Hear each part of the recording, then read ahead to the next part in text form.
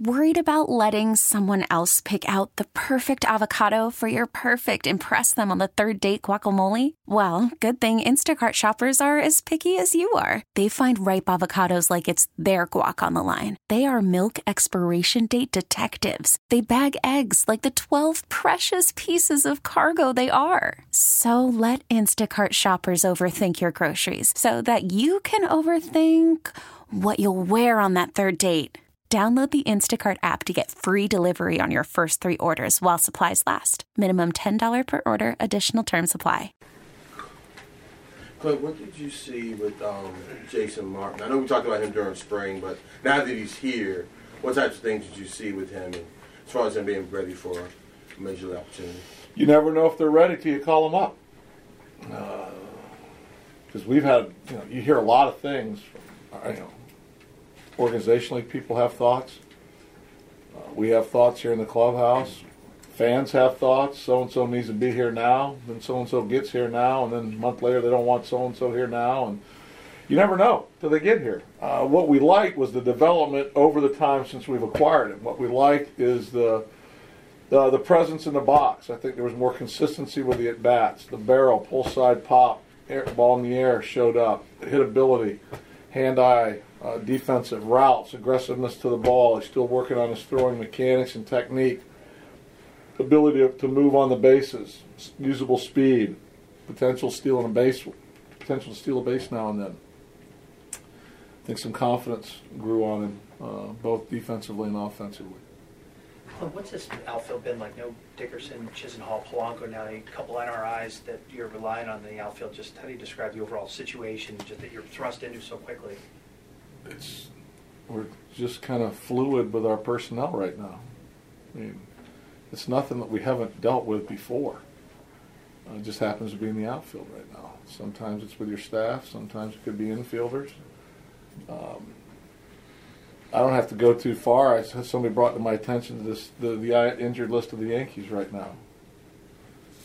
Nobody wants to hear about what you dealt with, what you challenged with.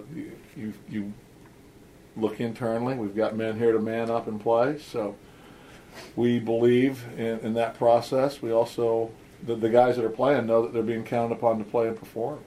So it's just what's next. What led to putting Moran in line tonight? The bat. You lose Dickerson's bat. You can run some different guys out there. I don't know if there's something there that we could find and can harvest. You don't know until you put him out there. And we'll see. And if anything wrong goes out there, that's on me. That's on me giving him a shot. He's willing to go out there. It's not as easy as people might think it is, And it's a big area of ground to cover.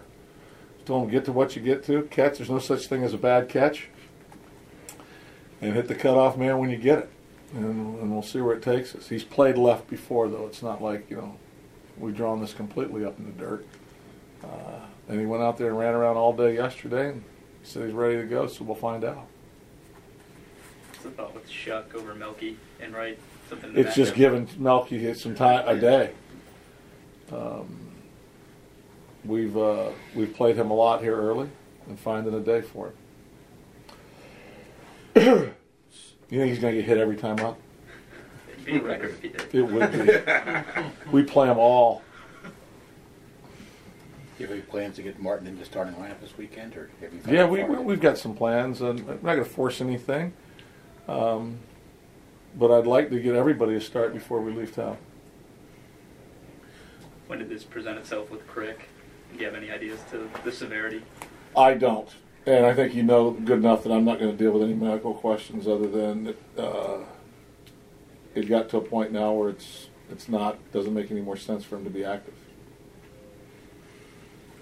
Saw Marte taking some reps at third. Was that just for giggles, or that's just something we may see down the road? No, that was just to get me asked some questions today to see who would actually bite on him being at third and ask questions. So there's somebody out there that just won a bunch of money because you asked the question. Just to let you know, there are actually people betting on you that you would ask the question. So they're going to be very happy with. Congratulations! Let them buy me a drink. I keep telling Marte that we're still looking for that fifth infielder, and he keeps saying, this is only practice. I only come in here for practice. I don't want to be in the infield come game time for any reason other than to be a runner in the infield on the bases. So that's the best he's ever looked in the infield taking balls. He's been out there a number of times. Normally it's shortstop, so he surprised me a little at third. He makes a jump throw at shortstop, like a young cheater. I'm just saying he looked good at third, though. He did. It was practice. Fair enough. Yeah, he did. You use that Yachty rule in your 835th game, yes, then you can finally play third base. Move to third base, yeah. How about that?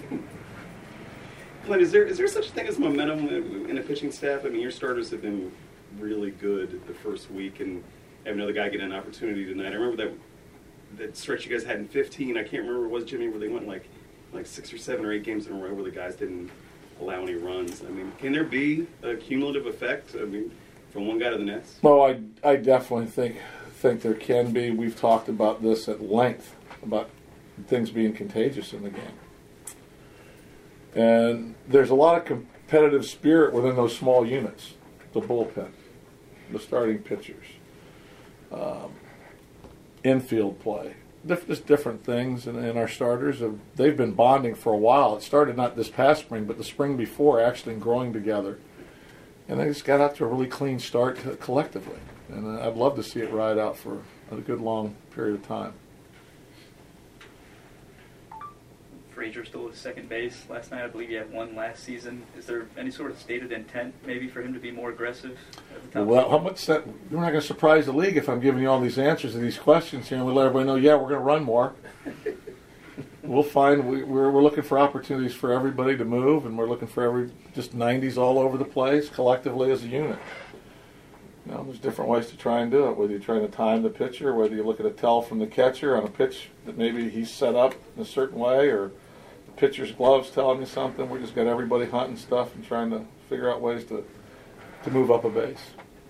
Speaking of that steal by Gonzalez the other night, was that one of the more unorthodox routes to second base that you had seen? And I'm just sort of curious, as a base runner, is that just...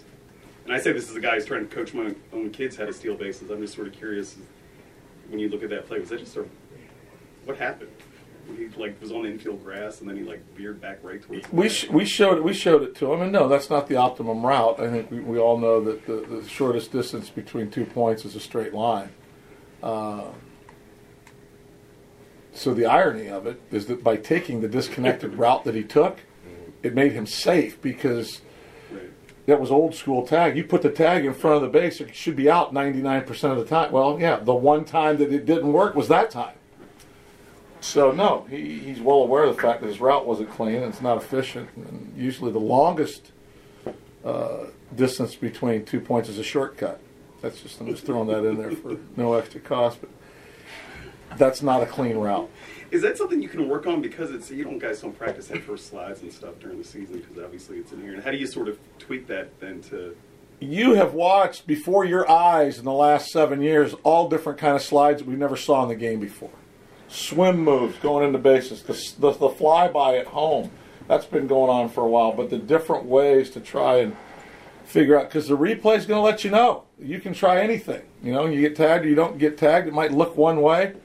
Because truthfully, Gonzalez, when he went in, he's out from the dugout. I mean, he's out.